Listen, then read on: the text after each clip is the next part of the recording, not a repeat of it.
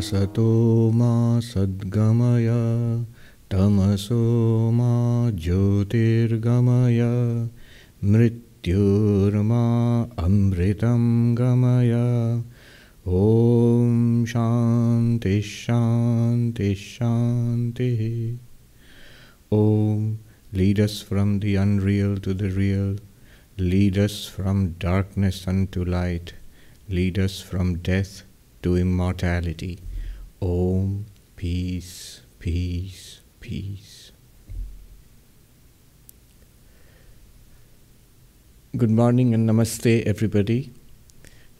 By everybody, of course, I mean our vast virtual audience, which is spread across the world, and I realize in many places it's not morning. Here we have just a handful of 4 or 5 people. Diane is here to ask questions, read out the questions we have received from the internet audience. I've been away for about 7 or 8 months, so over this period of time, a lot of questions have come in, a lot of questions have accumulated, and I feel it's sort of bad that I cannot deal with all the questions, that I cannot answer each and everyone's questions. But we have made a selection. With the help of our team, we have made a selection of certain questions, which we will respond to. The questions are relevant to everybody. So, while you may not have asked this particular question, the answer to that question may strike a chord deep within you. So it's good to listen to the questions, not to be eagerly waiting, when is my question going to be answered? Listen to the questions and listen to the answers. The truth is very simple, and it's only one truth. It's being taught. It's coming to us in different ways. So the way this will go is, I will ask Diane to read out a question and respond to it, and then go on to the next one. Diane. Thank you, Swami. Good morning. We're starting out with 3 similar questions on Brahman and Atman. The first one is from Shushant C. You have described the process of attaining self-knowledge in Advaita Vedanta as a 2-step process. First, the wrong understanding that my body and mind is me has to be quelled, and the self or Atman is seen as the awareness. Secondly, one gains the understanding that myself is no different from anybody else's self, that it is all just one universal self or Brahman. The first step is elucidated by numerous examples that explain how that which is known cannot be the knower, driving us to the ultimate knower or Atman. Are there similar logical inferences that help one gain an intellectual understanding of the second step of how Atmans are not distinct? For example, if I am looking at a yellow leaf, that yellow leaf is the known, and myself or Atman is the knower of the yellow leaf. If, however, at the same time someone else is looking at a green leaf, the green leaf is the known, and his self or Atman is the knower of the green leaf.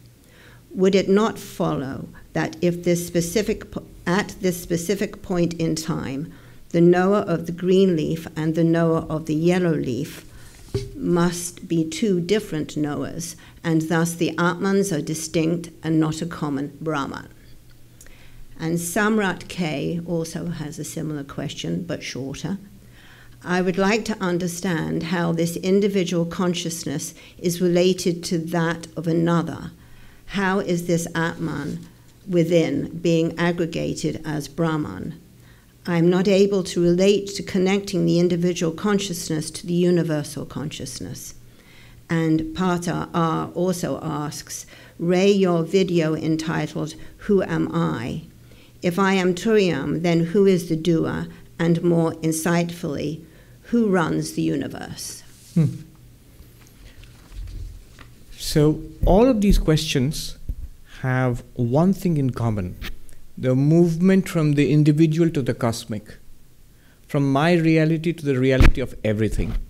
You see, the problem is that not only does Advaita Vedanta say that you are pure consciousness, but it also says that everybody else is that one and the same pure consciousness. These two obstacles are there to enlightenment. One is our identification with the body-mind. Now, that is not so difficult to overcome, at least intellectually. We can come to see that we are not actually a body. We are not even the mind. We are this witness consciousness. But there is a second big obstacle to non-dual realization. That is this deeply ingrained sense of difference. So we see other people as different from us, other objects as different from us. And when Advaita says, it is all you, it is all Brahman, even if it's all Brahman, that might be understandable, or something we can vaguely grasp at. But if it says it's all you, what it's claiming is that difference is not real. Now, our sense of difference is so deep and so real to say that difference is not real when we seem to perceive difference. We seem to perceive difference. And you say that this difference is not real, this feeling that this is the other. It's not the other, it's you. This is difficult to swallow. This is difficult to swallow. So the question is that, even if I realize myself as this witness consciousness, how do I know that everything is me? I am everything. There is this oneness, unbroken, undivided oneness. How? So the first step, as he has said, is that I understand. What is the first step? That first we realize who or what we are. I, this individual, I, the inquirer. Am I this body? Am I this mind? Am I this body-mind complex? No. Why not? There are different ways of seeing this. By the way of Drigdrishya Viveka, whatever is an object, I cannot be that. Just as I am not this microphone, it's obvious to me. By the same logic, because it appears to me as an object and I am the subject, when we consider the body, it appears to me as an object and I am the subject thereof. What do I mean the body as an object? It's an object to my senses. I can see it, hear it. I can hear my tummy rumbling or my heart beating even in moments of silence. I can hear my own breathing. I can hear it. I can taste or smell it or touch it. Every sense organ reveals the body as an object. Object of sight, sound, smell, taste, touch. I can think of the body. Here, my body. So the body is an object to the senses, to the mind, and I am the subject thereof. Subject and object, drashta and drishya cannot be the same thing, and so therefore I am not the body. Not just as an intellectual conclusion. We should feel it intuitively. What we understand intellectually, we should also try to see, just as the difference between me and this clock, this difference between me and the clock is so physical, so evident. I don't say that I conceive of the clock as different to me. It just feels different, naturally. In the same way, the body should also feel, we should also notice the body as not me, not the witness consciousness. Why do I call it witness consciousness? Because if I eliminate the body from my self-concept, if I eliminate the thoughts, even the thoughts are objects. They are also experienced. Happiness, sadness, depression, fear, anxiety, understanding, non-comprehension, memory, inability to remember, all of these are experienced. If they are experienced, they are subtle. But they are objects. They are subtle objects. They are definitely much closer to our self-concept, to ourselves than the body itself. The body is gross, physical. But the thoughts, mind is also object. And because it is object, I cannot be the mind. So this itself is a very great discovery, that I am not the body-mind. Though the body-mind are there. Just as you are the driver of a car and you realize you are not the car. It's the crazy driver who says, I am the car. You may feel one with the car, but you are not the car. And even when you are not the car, you can drive the car quite happily. Similarly, we can use the body and mind, but we are not the body and mind per se. There are many other ways of seeing this. The body and mind continuously changes, and I note each change from babyhood to childhood to youth to middle age to old age, I have noted. That which changes and that which does not change, they cannot be the same thing. By the way of Panchakosha Viveka, all these ways we have seen. Panchakosha Viveka is the 5 layers of the body-mind complex, the human personality. The physical layer, so-called food layer, Annamaya Kosha. The vital layer, the breath. The breath is just one evident part of the vital layer. It's like the tip of the iceberg, which we can experience directly. But it works at every level of the body. It's keeping the body alive. Vital layer. The mental layer, thoughts. And the layer of the intellect, which is doing all this understanding and analysis. Beyond that, the blankness which you hit, if you try to penetrate and try to see beyond the intellect. The 5 layers, Annamaya Kosha, Pranamaya Kosha, Manomaya Kosha, Vijnanamaya Kosha, and Anandamaya Kosha, none of them I am. I am that witness consciousness. Another way of seeing the same thing is the Avastatraya of the Mandukya. We have been studying the Mandukya Upanishad. All that I experience in waking, I am the same one who experiences the dream and the dream objects, the body in the dream. I am the same one who experiences the blankness of deep sleep. And I am the same one who experiences the emergence of the waking state. Each state comes with its world and its body-mind. Think about it that way. It's a remarkable way of thinking.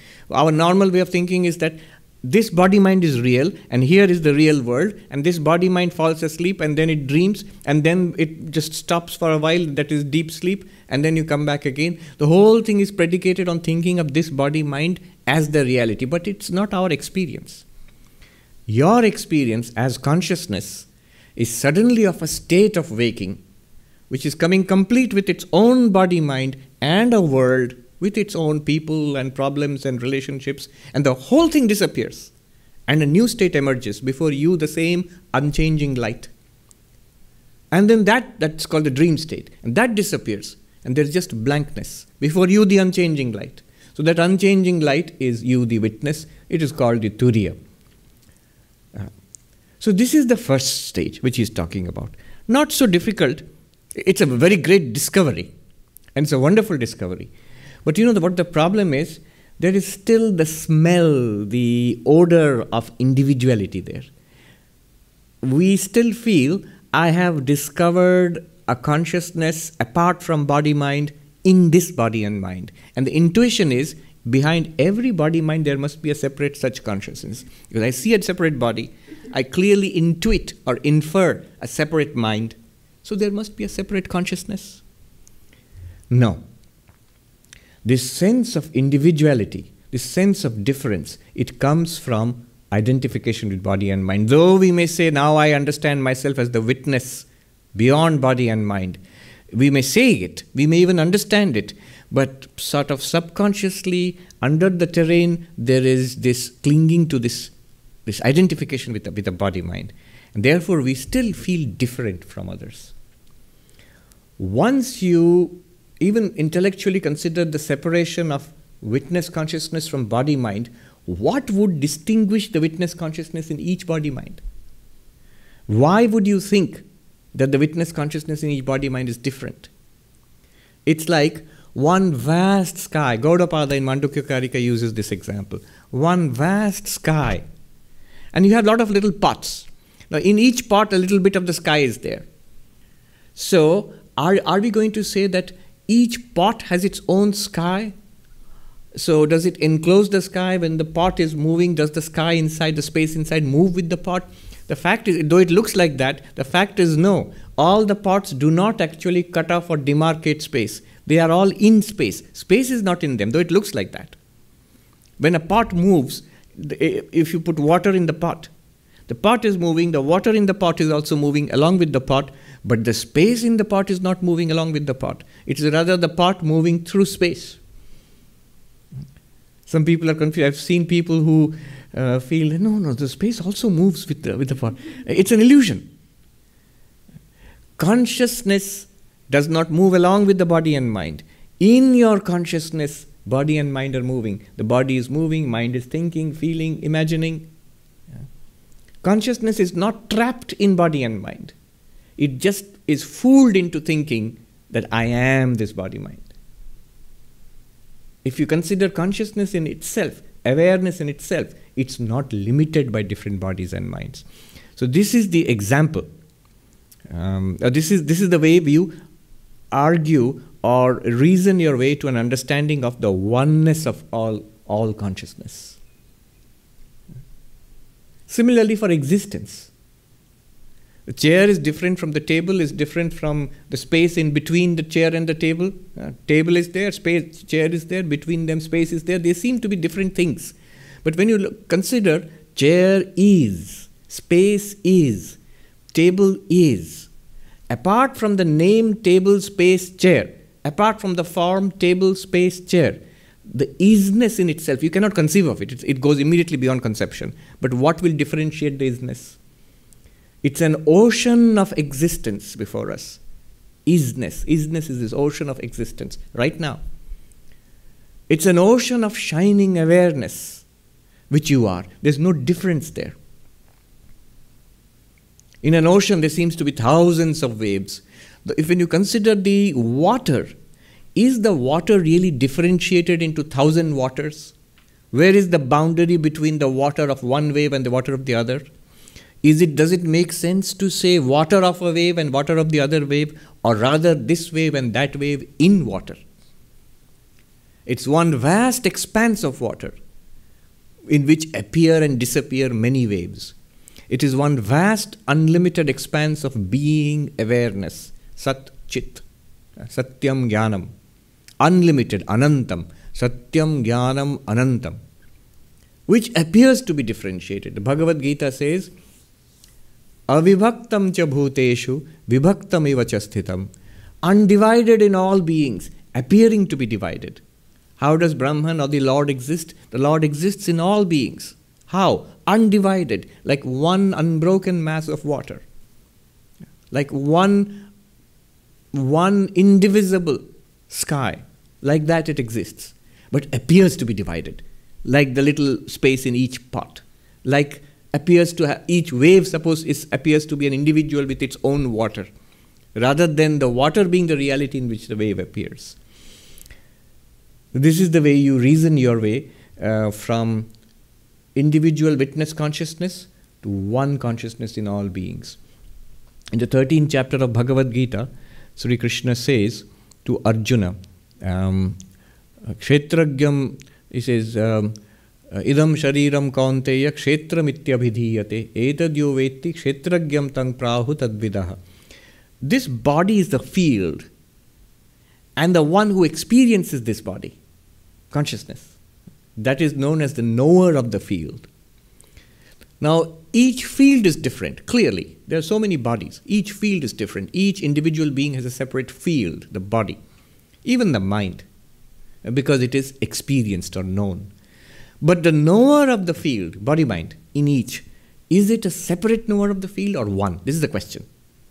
In the next verse, 13th chapter of Gita, Sri Krishna answers that. Kshetragyam chapi mam vidhi sarva kshetreshu bharata. And O Arjuna, in all the fields, know that there is only one knower of the field. And that is I, God. So God is the knower of the field in each of us. You say, I am the knower of the field. I am the one who experiences this body. And God says that I am the one who experiences this body. That means you and God are one and the same. I am Atma Brahma. This very self is Brahman. Yeah. So there are many examples also. This is the way you reason. And there are many examples also. Example of the water and the wave. Example of sky in different parts. They all establish the oneness of existence consciousness. Traditionally what is done is, the questioner has noticed something interesting, that traditionally what is done is when you teach Advaita Vedanta, first with the help of reasoning and experience, you differentiate the consciousness from body-mind. Why? Why can you not straight away say all is Brahman? Because the problem is we have already identified ourselves with one little body-mind complex. So the reality is not evident to us. Right now, if there is no idea of the sky and the pot only thinks of itself as a pot, the sky has forgotten itself and thinks of itself as the pot. First, it must be told, you are not the pot. You are not even the water in the pot. Pot, physical body. Water in the pot, the subtle body, mind. You are not the pot. You are not even the water in the pot. You are the space occupied by the pot and the water. And this space is undivided, indivisible in all pots and between all the pots, above and below, everywhere, one unchanging, indivisible space. That's what you are. So first the process of disidentification with pot and water must take place. And then the idea that it is one reality. Here also, one must be careful how one deploys examples. There is a danger to using examples. Examples, analogies, metaphors, they can point to the truth. But there's a danger. What is the danger? The danger is when you talk about pot and compare it to the physical body, when you talk about water and compare it to the subtle body, the mind, and then you talk about a space which is subtler than all of them and pervading everything. It's a good example, but it's misleading because to that extent it shows the existence of three things. Here is a pot, and that seems pretty solid and real. And in that there is this wet stuff called water. And all throughout is space. And you are saying that the pot is like the body, the water is like the mind. I get it. And I am somehow like consciousness like the space. True, as far as that goes, but it's also true that the water and the pot are nothing different from the space. That's difficult to grasp. It was easy for the ancients because their cosmology was that from space emerges air, from air emerges fire, from fire emerges water, from water emerges earth. For them it was one continuous reality. So what was the clay pot, that itself in a subtle form was the water, that itself in subtle form is fire, that itself in a subtler form is air, and that itself is the space. So the space itself appears in a sense as a condensed water and pot, earthen pot. That it is the same reality they understood from their cosmology. For us, it seems like three different things. It's not three different things. Use the example to understand the difference of space from pot and water, difference of consciousness from body-mind, and the oneness of space in all pots, the oneness of consciousness in all bodies and minds. Then let go of the example. The next you must see that all bodies and minds are nothing separate from the underlying consciousness. That is what, that's the second step. Then only non-duality. Non-duality of what? Non-duality of consciousness is established. There is no second reality. Even the mind, even the body is not apart from consciousness, is not apart from existence, Sat, being. Pure being, Sat, alone appears as mind and as body. Think of the mind as waves in the ocean of consciousness. Think of the physical body and the physical world as waves in the ocean of existence.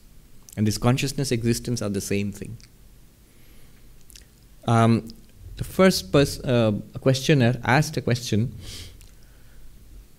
aren't we different atmas, selves? Because here is consciousness experiencing, knowing a green object or yellow object, yellow flower. And there, the same consciousness knows a green flower. Here, I am the knower of yellow. Here, there is the knower of green. Aren't they two different knowers? So doesn't it prove that they are two different consciousnesses or Atma? That was the question. Here, a distinction has to be applied. There is a difference between the Sakshi, witness consciousness or Atma, and knower. The two Sanskrit terms are Sakshi, Pramata. Consciousness, knower. What is a knower? It is the same consciousness using the mind and the sense organs and knowing an object. So consciousness channeled through one mind, using one set of sense organs, knowing one object, is a knower. And the same consciousness shining through another mind, using another set of sense organs, knowing another object, is, you are right, another knower. So they are different knowers. Knowers are many, just as bodies are many, objects are many, minds are many, sense organs are many, the different sets of sense organs, clearly. So the knowers are many, but behind all knowers is one consciousness. Gita, as I said, one consciousness in all beings appearing to be many. Another example is a big pot. The example is given in the Dakshinamurti Stotram. A big pot in which there is a lamp, a powerful, like an oil lamp shining, and the pot has many tiny holes. From outside you will see many rays of light coming out, many tiny beams of light coming out from the pot, like a chandelier, for example. But the central lamp is one. Because of the holes in the pot, many rays of light are coming out. Now you can apply that in two ways. One is, you can apply that to yourself as an individual. Same consciousness, but there are many holes. The eyes and ears and nose and skin and tongue, these are the holes through which the rays of consciousness are emanating. One consciousness, and this body is like the big pot. Or you can think of all the bodies as the different holes and the one consciousness behind all of them, and consciousness emerging as different rays of light through all these bodies and minds. So knowers are many, correct. But behind all the knowers is one witness, Sakshi, and that is Brahman, that one consciousness in all of us. The last question here, the last question asked a slightly different question that asked that more insightfully, the one who runs this universe. Could you repeat the last one? 3-point question. He was talking about your video entitled Who Am I? Who am I? If I am Turyam, then who is the doer? And more insightfully, who runs the universe? Right. So this, earlier we were talking about Jnata or Pramata, the knower. Now the question is about the doer. If I'm the one consciousness, who is the doer? Who is walking and talking and doing good things and bad things and getting karma and experiencing the results of karma? Who is the doer? And who is the cosmic doer? The one who runs not only this body, the entire universe. I don't feel like that. I can understand myself as a witness consciousness. I can go so far. But I definitely don't feel like that I am the doer or the controller of the entire universe. I don't feel like that. That would be nice, but I'm not. But I'm not. I could probably do a better job than God is doing, to set certain things right in the universe. So yes, here we have to understand in classical Advaita Vedanta the concept of Maya. Consciousness is indivisible. You can't divide it into parts. It's non-dual. There's no second to consciousness, and there are no parts in consciousness. But it's the principle of Maya which does some remarkable things, or appears to do. It projects the consciousness as the non-conscious. You, the awareness, are projected as the objects of awareness. The unchanging as the changing. You, the unchanging consciousness, is projected as an ever-changing world and body and mind. The blissful, the ananda, as the sukha dukkha, the shifting pleasure and pain of this world. Maya does this. What more does Maya do? It individuates. It makes the difference between all beings. So Maya has these two aspects, a cosmic and an individual. In Sanskrit, the words are samashti, total, and vyashti, individual. Samashti and vyashti. Maya in totality, when it is associated with consciousness, then consciousness gets a new name. God, Ishvara, Saguna Brahman, Paramatma. Maya, a part of Maya, a speck of Maya, associated with the same non-dual consciousness, gets a new name, Jiva. So who's that Jiva? It's you. We are that non-dual consciousness, Brahman, but limited by a tiny part of Maya. It is like that vast electricity available everywhere. But depending upon the electric bulb, somewhere you see a vast amount of light. In a stadium maybe, blazing forth with light. And maybe in a room with a tiny little bulb somewhere, a little flickering light. Same electricity, but now channeled through different capacities of the devices, of the bulbs. Similarly, Maya can be total, cosmic, samashti, or it can be individual. Then the name becomes avidya or ajnana. In the case of the totality, it is power. It is the power of God to create the universe, to preserve and control the universe, and ultimately to destroy or dissolve the universe back into Maya itself. From Maya is projected the universe. And through Maya, the Lord controls the universe. That is the doer. He's asking, who runs the universe? It is you yourself, but not as this individual questioner. You yourself, in association with total Maya, you get a new name, Ishvara. You, I mean Brahman, not the individual being which we think ourselves to be.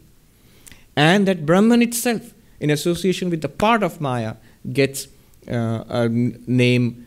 What is the name of the questionnaire?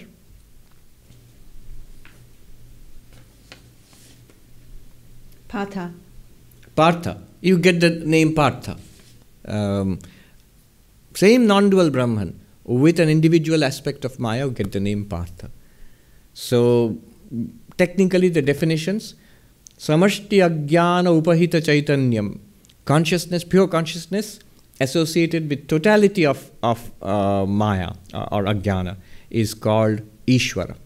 And that is power. Omniscient, omnipresent, omnipotent.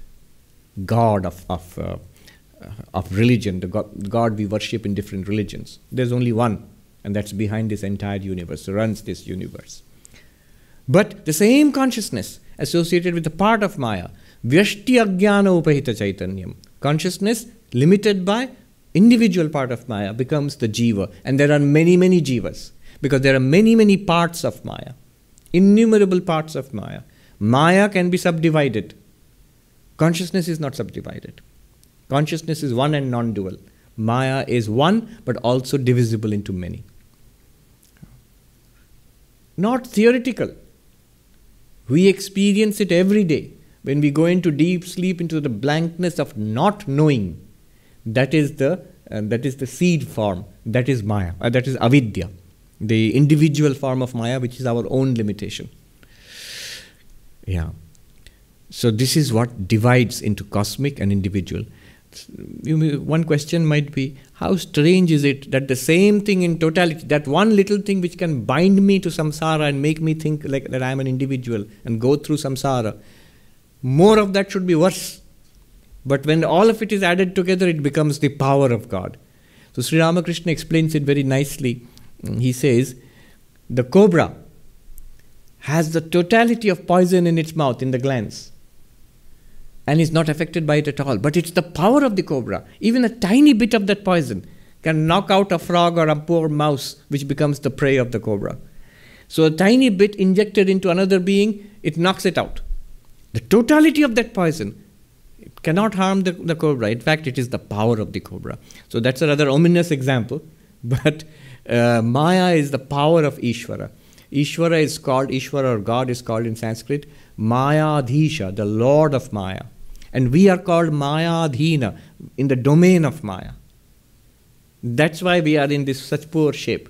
And Ishvara is lording it over all of us. Advaita Vedanta tells you that your reality is not the jiva, not even Ishvara. Ishvara and jiva are one. God and the individual are one in that absolute consciousness which is beyond Maya. That is not affected by Maya. That is what we are right now. To realize that is Aham Brahmasmi, I am Brahman. Yeah. So that is the goal of Advaita Vedanta. All right, so this is these three questions have this in common. The difference between the individual and the cosmic, and how do you reconcile it, how do you realize it? So this is a question from Lynette M.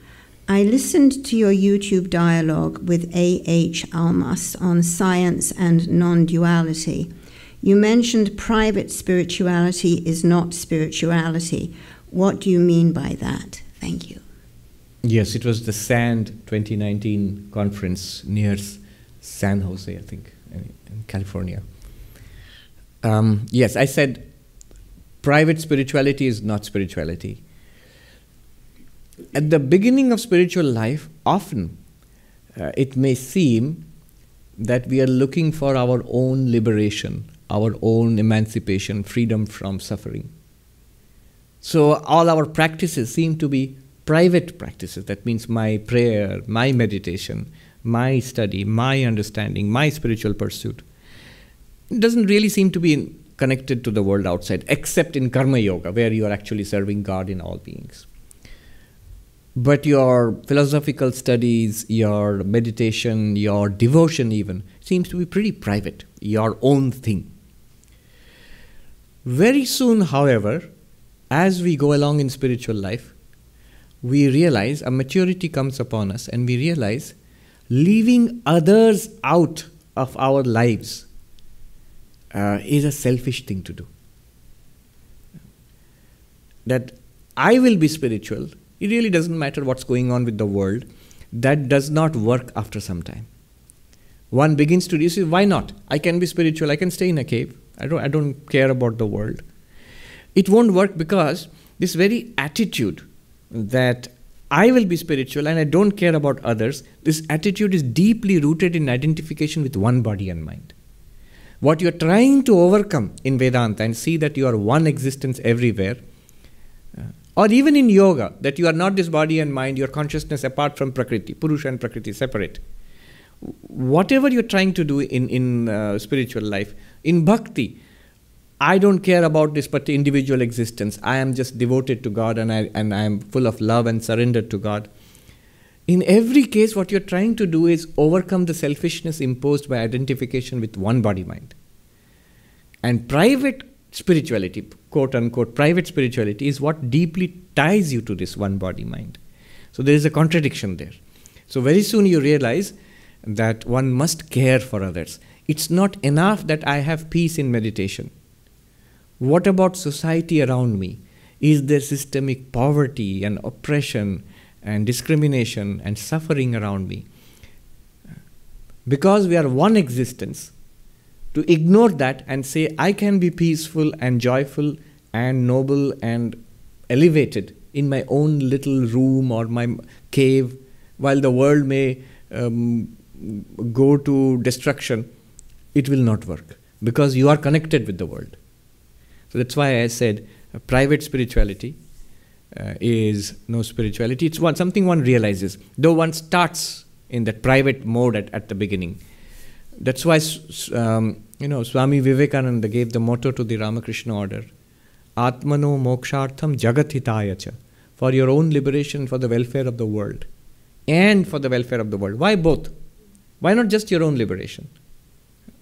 So, and the welfare of the world, they are not two different things. It's the same continuity. Your own liberation and the welfare of the world are connected. Jesus said, love the Lord thy God with all thy heart and all thy might. And he could have stopped there. But he also said, and one more, love thy neighbor. So these are not two different things. They seem to be two different things. I can love God and don't care about my neighbor. He says, no. Because in a fundamental sense, they are one reality. The Lord you love and the neighbor whom you are trying to ignore. No. So these are two expressions of that same underlying truth. Krishna said to Arjuna, whole essence of Bhagavad Gita, Mam anusmara yudhyacha, contemplate me, always think about me, God, and fight the battle of life. Why and fight the battle of life? Just think about God. Why are you bothered about fighting the battle of life? Arjuna didn't want to do that.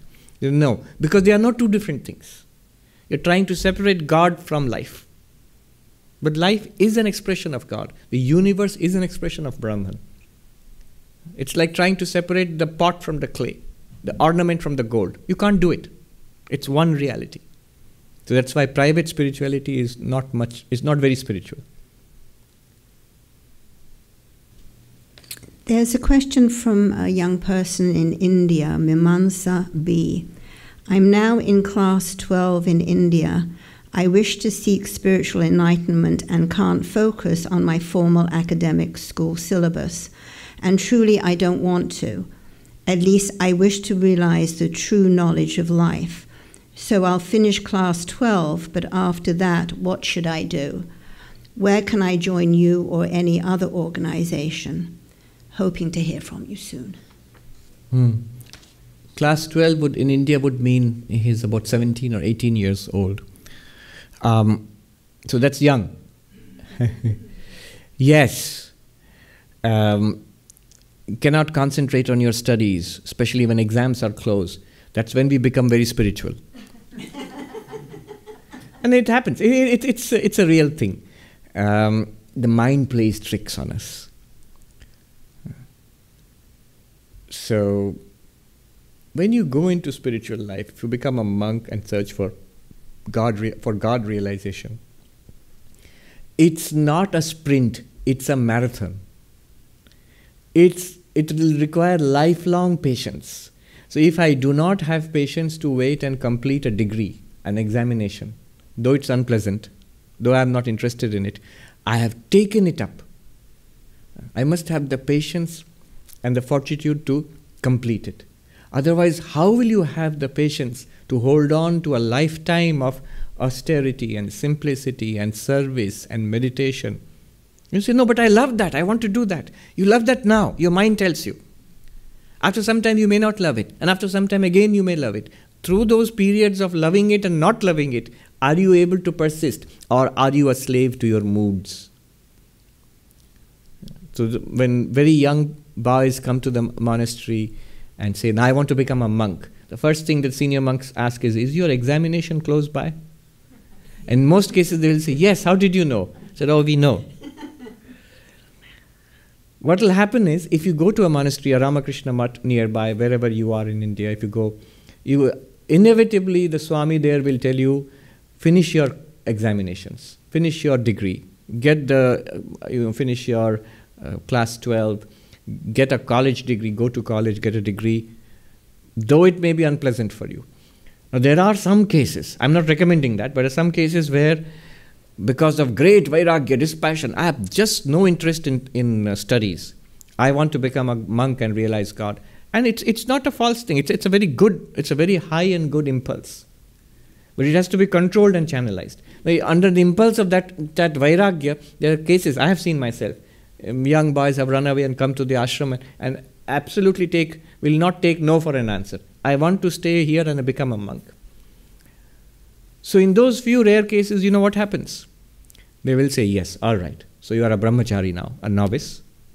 So you will have a tuft of hair, wear a white dhoti and all. Now you think, now I'm going to be a monk and realize God. But the Swami in charge will tell you, now, what do you do? What's your work? Now you go back to school as a monk and finish that. That's exactly what happens. I have seen a number of cases. So in the Ramakrishna order, we have schools and colleges. So the novice is put back into college and finish your degree and then come back not come back, you're still a monk. Even while studying, you're still a novice, but you have to finish your degree. So that's what I recommend strongly. The deeper reason is, any big project you take up in life, it's always a good practice to complete it.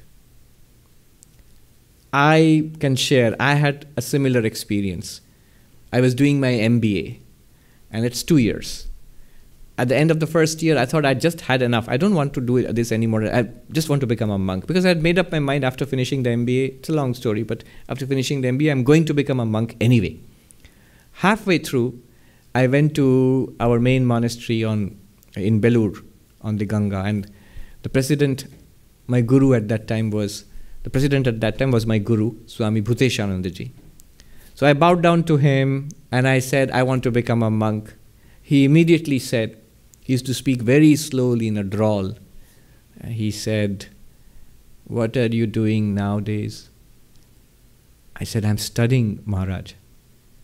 What are you studying? I'm doing this.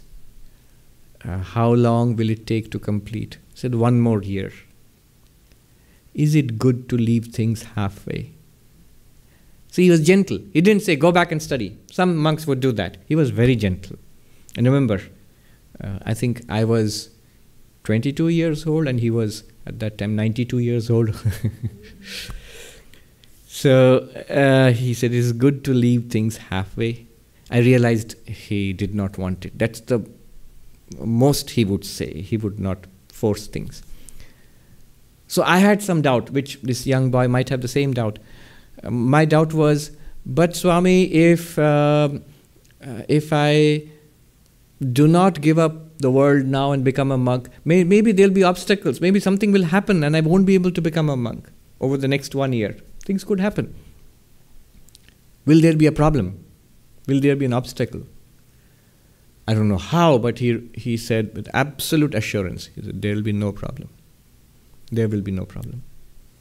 And that somehow convinced me. He had that power. So I bowed down immediately. I had come ready to, that moment itself, stay back in the monastery and never go back home, never go back to school, to college. So I went back and I finished the coursework. I still remember the last assignment I submitted that very day or the very next day. I took a train to the ashram where I was going to join the order and become a monk. And amazingly enough, through an extraordinary coincidence, when I went into that ashram, Deoghar, I saw it was busy. I had visited that ashram earlier. It's generally not so busy. A lot of people around. I asked, what's going on here?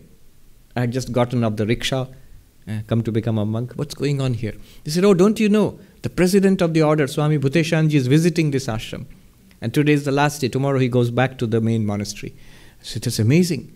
1 year ago, exactly 1 year ago, he had said to me, there will be no problem. You join the order after 1 year.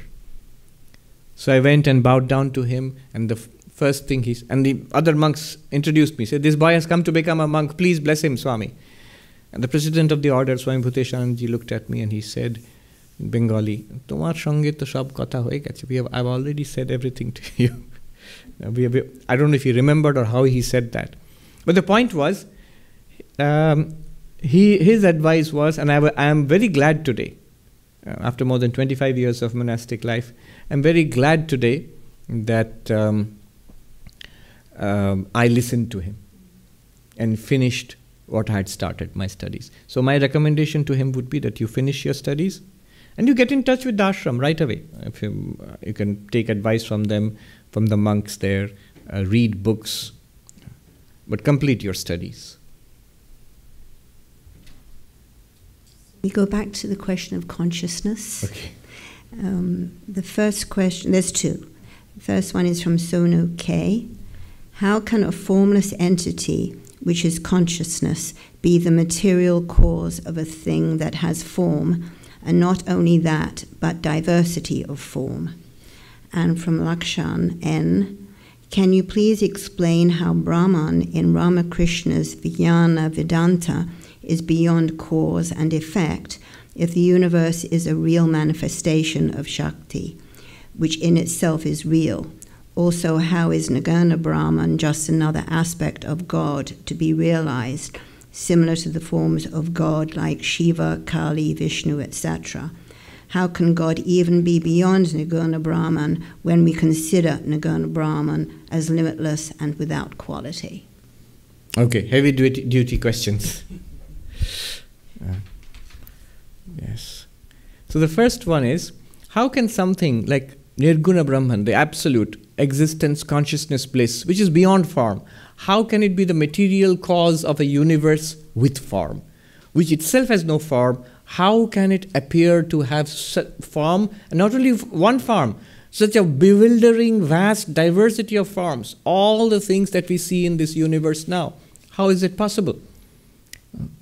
That which is completely formless and beyond all forms, all qualities, all attributes can appear as this extraordinarily diverse universe, from the microscopic, subatomic level to the macroscopic universe with quasars and galaxies and all. A tremendous variety and this huge thing spread out before us.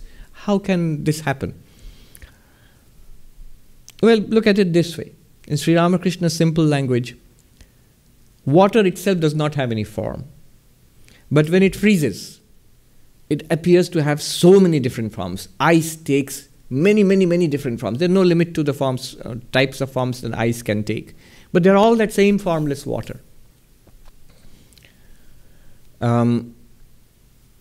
I remember I had a long argument with a dualistic Swami, with a Swami from a dualistic sect.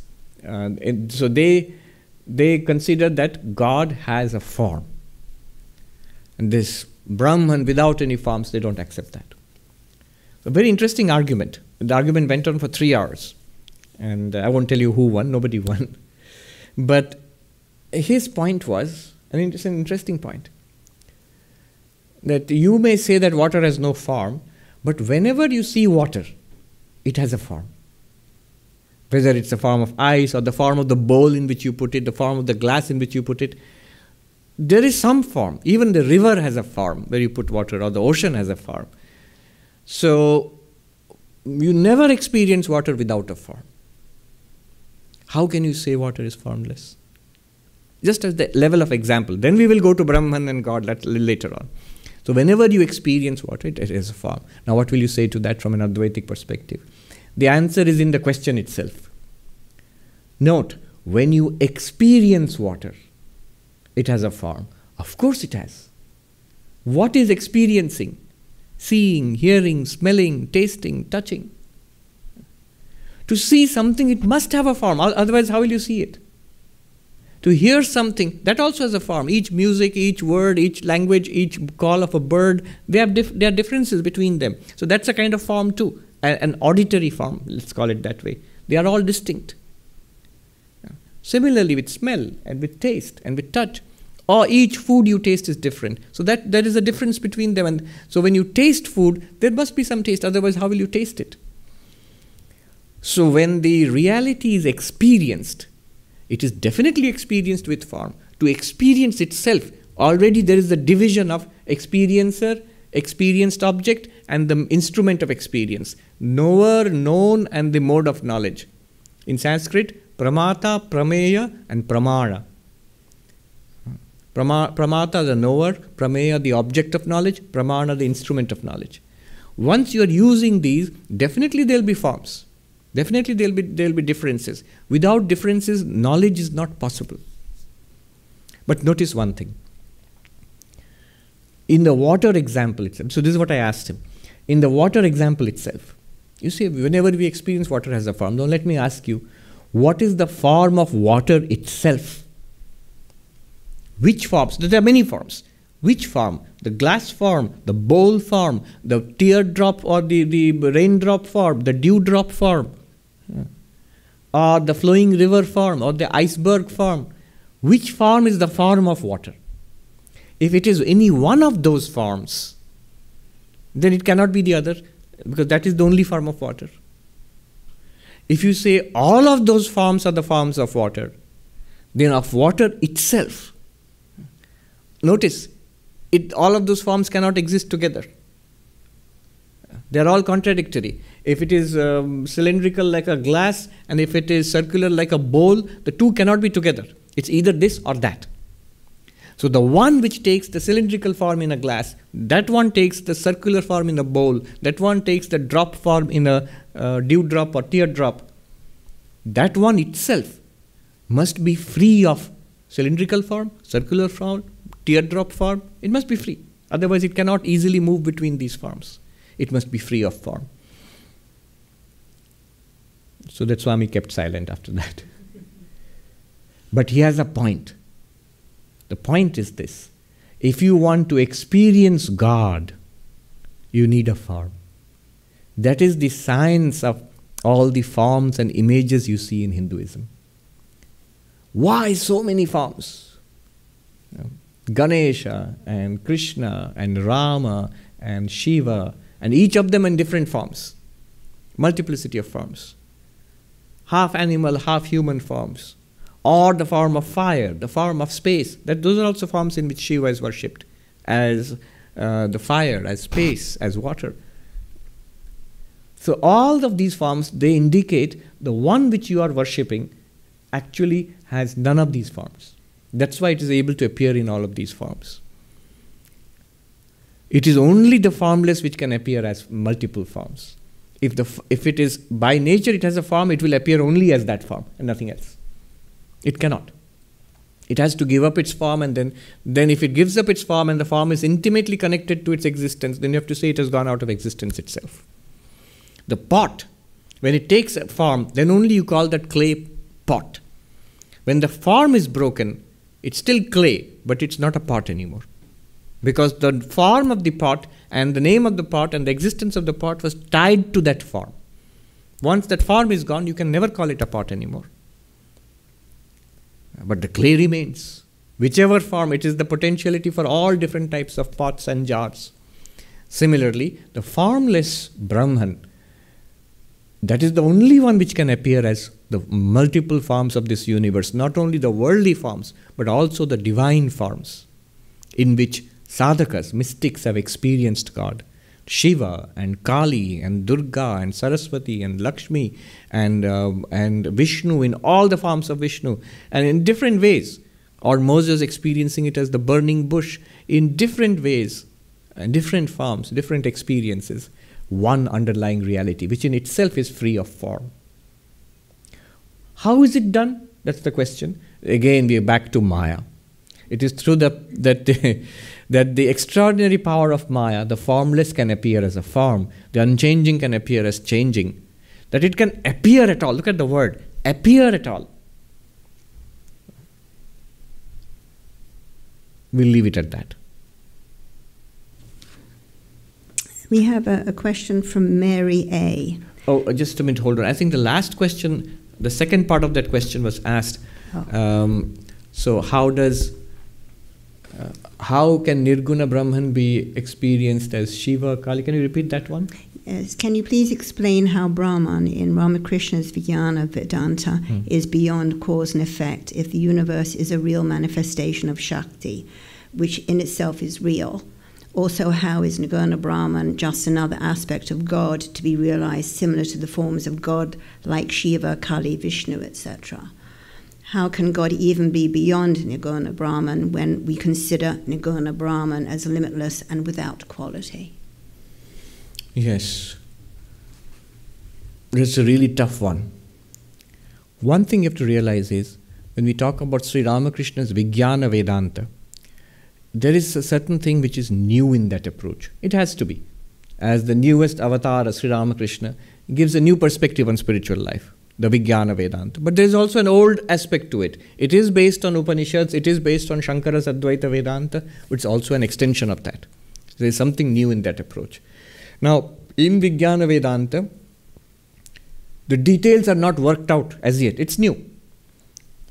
Shankara Vedanta today has had the benefit of 1,200 years of post-Shankara Advaita development, attacked fiercely by its dualistic opponents.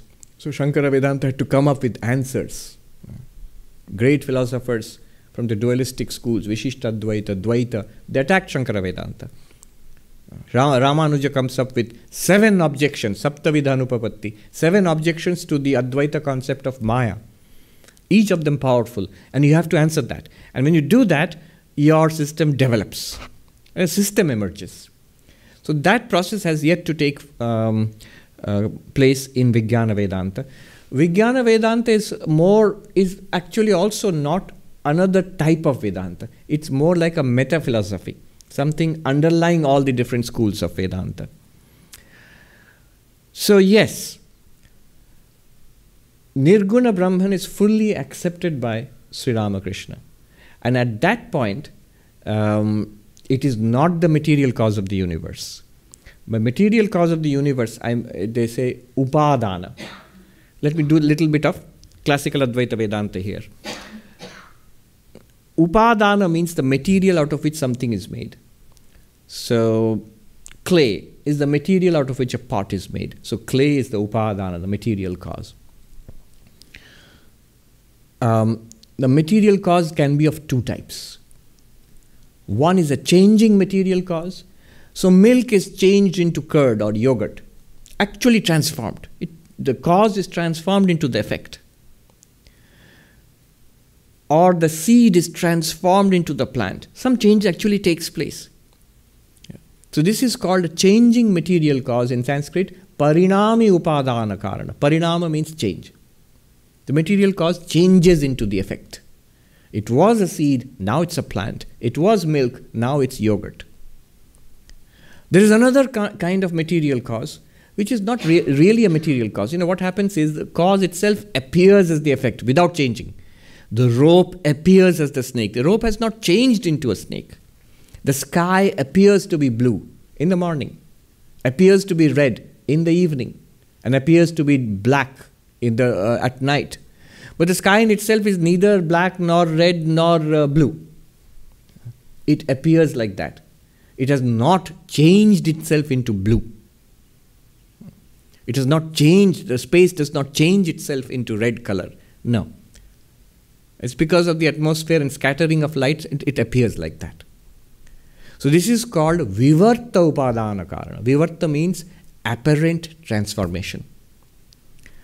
According to Advaita Vedanta, the only way Brahman, the Nirguna, the Brahman appears as this universe is the Upadana Karana, is the Vivarta Upadana Karana. It does not change. It's not really a changing cause. Like the seed changing into the plant, Brahman has not changed into this universe. Existence, consciousness, bliss, Brahman remains as Brahman without any change, without any possibility of change. And through the agency of Maya, appears as this changing universe. So isn't it a cause? It's not even a cause. Not only does it not change, it's not even that unchanging cause, it's not even that. Because the universe has no real existence. If the effect had a real existence, then you could say that there is really a cause. If there is no real effect, then the cause is not really a cause. The example they give of a pot in Aparokshanubhuti, Shankaracharya says, Ghata Drishtanta, the example of a pot. We really feel that the clay has been changed into a pot. But when you examine the pot, you find it's through and through clay. Inside, outside, top, bottom, whatever you hold, weigh, that's the clay. We are ignoring the weight of the water or whatever is involved there. So that's the clay. In that case, what new thing is there apart from the clay in that pot? New substance. You might say shape is there, but is shape a substance? How would you know? Because if it's a substance, it could exist apart from the first substance, clay. If it's a new substance, it would be a second new thing which has been produced. So you can keep the clay and show me the new substance called pot. But the pot name is not a thing. The pot form is not a thing. It depends on the original substance, clay. It has no existence of its own. So no new second thing has been produced. If no new thing has been produced, there is no new effect, then how is clay a cause of anything? We find it troubling because we actually see a potter making, with great deal of effort, making a pot. But to say that nothing new has been produced, it's only a change in name and form and use. So from that perspective, the clay is not really a cause. At first it appears to be the material cause of the pot, but from that, if you analyze it this way, it's not really a material cause of anything. Similarly, Brahman is not a material cause of the universe. Now why am I saying all this? Sri Ramakrishna entirely accepts it all. So at the ultimate level, Brahman alone is real. So does he accept the world as false? Yes. But then he also will say, it is Brahman alone who has become this world. So Brahman alone has become this world, and there is no world at all. So Brahman is not a cause of this world. These two are not contradictory statements. If there is anything new which has come out of Brahman, apart from Brahman, that Sri Ramakrishna will never say. That there is Brahman, there is God, there is my Divine Mother, and apart from my Divine Mother, a new thing called the world has been created. At no point does he ever say this. What he says is, you go into a house and you climb the door and the stairs and you go to the roof. You leave everything behind. When you climb to the roof, you realize what you left behind is made of the same concrete and bricks and cement and mortar with which the roof is made. The roof is the absolute. He says, Nitya and Leela. Nitya means the eternal and Leela means the play. So that which is the eternal, the play also belongs to that. That alone is playing. The eternal is remember, play means change will be there. You will say, how can the eternal change? Yes, at the level of play, that which is eternal appears to change. The careful listener will catch me at this point and say, you said appears to change. Really unchanging and appearing to change, they two can coexist. The screen does not change. Movie changes a lot, but the movie is not real. There's an earthquake or a fire which you see in the movie, or a flood. Now, is the flood, fire or earthquake as real as the screen? No. The unchanging, unaffected screen can happily coexist with all sorts of false or movie earthquakes and fires, and it's in fact the unchanging nature of the screen which makes it possible to have movie earthquakes and fires and floods. But unchanging screen and a real flood cannot coexist together. The unchanging screen will be destroyed by a flood or a fire or an earthquake, really, if it exists. So apparent world and real unchanging Brahman can happily coexist together, and that's Advaita Vedanta. The careful listener will catch me and say that Sri Ramakrishna insists not only God is real, but this world is also real. It's not a real God and an apparent world. The real God and real world, and they are one. That creates terrible logical difficulties. Sri Ramakrishna does not care about our logical difficulties. So we'll leave it at that.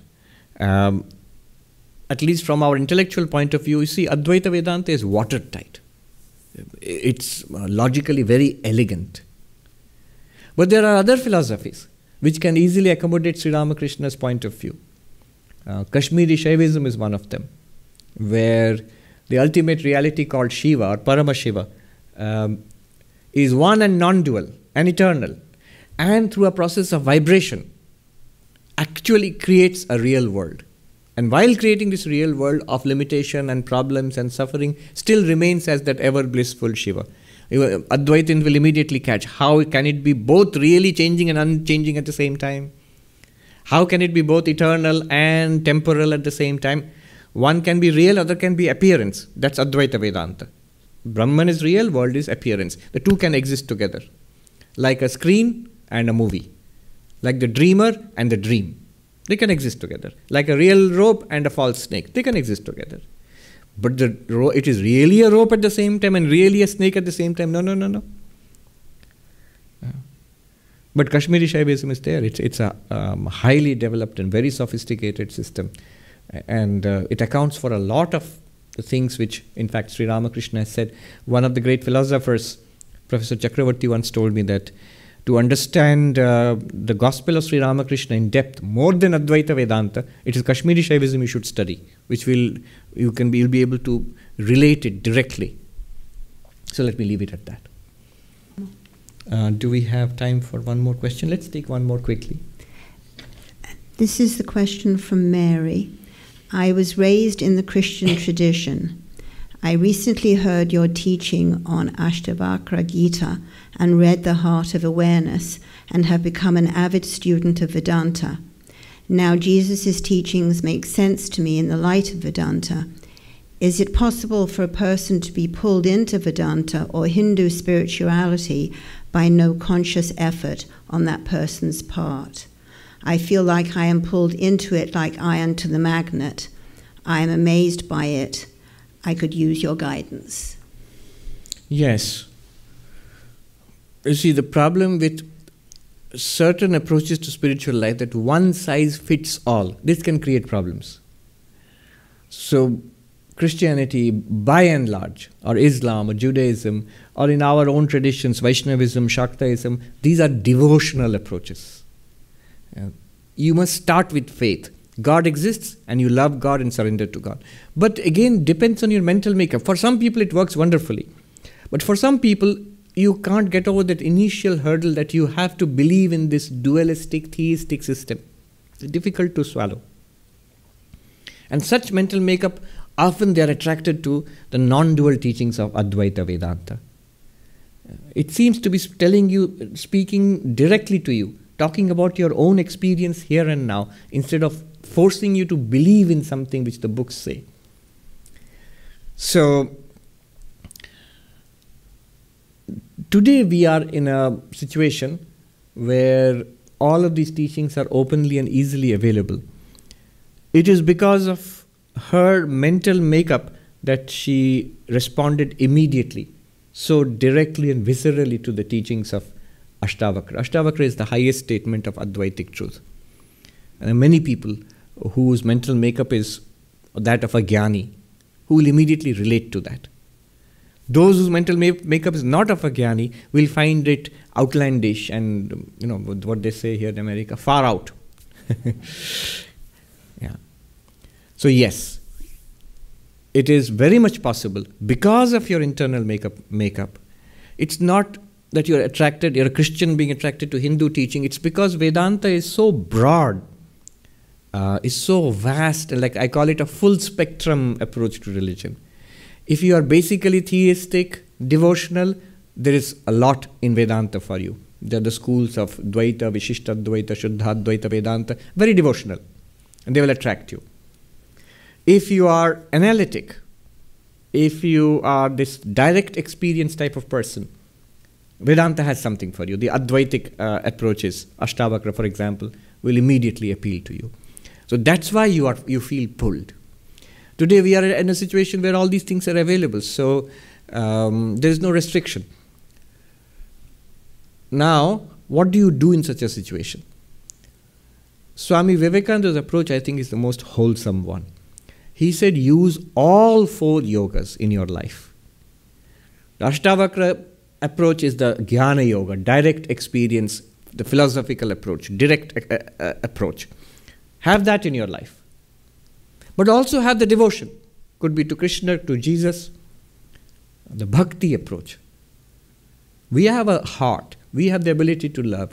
We also have the ability to have faith. We believe so many things. So let's just make a beginning. It may seem lifeless to you, but also hold on to a bhakti approach. And active, service-oriented, serving the society, taking care of the needs of others, karma yoga. And internal peace, quiet, serenity, the Raja Yoga. All of these approaches should be there in the life of a spiritual seeker. Now, as she says, that the traditional Christian approach might seem lifeless to her, and she can understand Jesus better from an Advaitic framework. And I agree, I also feel the same way. But the traditional bhakti approach, for example, though it does not seem to work for me, it's not the fault of the bhakti approach. It is just the way my mental makeup is. So it's always good, even if a particular approach, devotion or meditation or service, seems lifeless to you at present, does not seem inspiring, it's good to do that. It's good to do it even mechanically, and it helps in our spiritual development. So what I would say is, all the books, all the teachings of Advaita Vedanta are easily available to us these days. So study, contemplate, meditate on that. You will find joy, peace, and illumination in that. At the same time, keep up devotional practices, keep up your service to humanity, and keep up meditation, awareness, sitting quietly, serenely. So on that beautiful note, let's end today's Ask Swami session. Wherever everybody, you're all there, stay safe. I pray to Sri Ramakrishna, to the Holy Mother, to Swami Vivekananda, to bless all of us, to protect all of us. Om Shanti Shanti Shanti Harihi Om Tat Sat Shri Ramakrishna Arpanamastu.